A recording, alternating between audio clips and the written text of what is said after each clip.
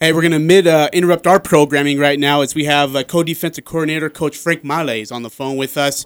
We have just a few quick minutes as he is getting his defensive side of the ball ready for a scrimmage tomorrow. Coach, thanks for taking the time.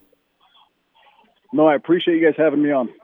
I guess, Coach, for you, what's this week been like since you guys got the green light? You can start practicing again. I know you've been doing some drills with the guys, but now you can go full steam. Yeah, it's been pretty good, man. It's been a long time coming, and, I think the kids have done a great job when they weren't here, just staying in shape and trying to keep their head in the books as far as the playbook goes. So just putting the pads on, there's a lot of juice, there's a lot of excitement about what we're doing and where we're headed, and so the kids are excited, and so are we as coaches. When we talked to Gary Anderson last week, when this announcement came through, he said one of the biggest questions on his mind was what that defensive line was going to look like for you guys. I know that's an area that you take a lot of pride in. How is that developing so far? It's been coming along. It's still a work in progress, but I feel like we're talented enough to get the job done. I gotta get their minds and their bodies ready to go as far as the fundamentals of what I'm asking them to do. But I'm excited about them. We have the talent. I just got to get them ready to go. He said that he's got some. There could be some bright spots in the linebacker core, but there's still some tweaks that are going on. There's some changes of positions. How does that linebacker group look like right now for USU? They're coming along. It's very similar to the D line, where we have some talent there. It's really about finding the right guys to place them in the right positions and set them up for success. And so there's a number of guys there. The scrimmage is big for them, just to see what they really can do in live situations when the bullets are flying. So we're excited to see what they can do, and I think it'll clean it up tomorrow after the scrimmage as far as who's further ahead, who's ready to go, and building depth off of that.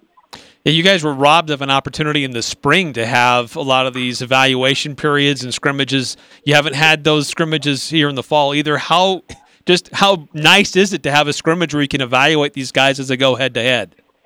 So it's huge for us. It's huge, man. As you already know, man, it's one thing to talk about stuff, walk through stuff, and watch film, but you can only do that so much. I think the learning comes in actually doing things at maximum effort at full speed with contact. And so it's going to be a great learning experience, especially for these young guys and the new guys that are here that are transfers in of how we play ball and the expectations here. So it's huge for everybody to be able to see where they actually sit. Hey, Coach, the Mountain West Conference schedule came out today. Boise State sits atop your schedule on October 24th. When do you start prepping for them, and what is the excitement like to get ready for the defending champs? We're excited. We're excited, man. We already know that, the road to the championship goes through this team right here. And their track record speaks for itself. So for us, we're probably going to start on Boise. We've already started game planning those guys when we're in the summer. So we have somewhat of a game plan ready. It's really about combing through it and making sure it's clean, and probably introducing it a little bit more to our guys next week. But we've already have a preliminary game plan for what we think they're going to do and what they've been known to do in the past. So. Coach, when just to continue down the line here, we talked about the defensive line and the linebackers. There looks to be a lot of experience and talent in that secondary for Utah State. There really seems to be one of the strengths of the defense. What are you seeing from them so far, and how are they going to be playing a really important role in how that defense overall develops for you? Most definitely. So that's probably what we feel like our strong, the core of our defense is really the secondary right now. And so for us, we almost got to tailor things to what's their strengths and be able to match that up with the front seven. So we're excited about those guys. There's a lot of talent. There's a lot of speed back there. Like you said, there's a lot of experience coming back, and so we're excited about the secondary. And so we just got to catch up the front seven to their pace, and so we can play elite defense. Are there specific things you're looking for in the scrimmage tomorrow when that runs through, like how guys are competing or playing their positions, or whether this guy's going to fit that specific role? I know that kind of throws a lot into one kind of a bucket there, but what are some of the specific things you're looking for in the scrimmage tomorrow from some of the guys that you have questions about?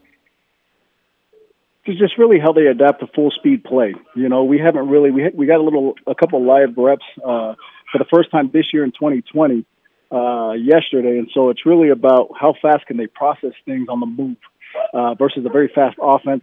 There's a lot of great players on that side of the ball, so it's really how do they adjust to that when they get tired? Where does their thought process go? How tough are they mentally, as well as where's their physical? Where are we physically? in shape, So I think it's going to test a lot of things physically and mentally for us, and be able to tell us, who's ready, right, and who's still a year away, and who can we depend on.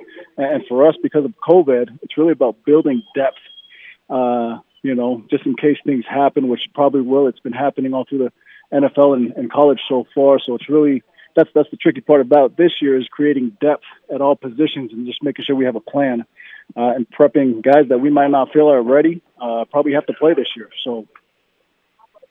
Hey, Coach, one last quick question before we let you go because we know you got to run.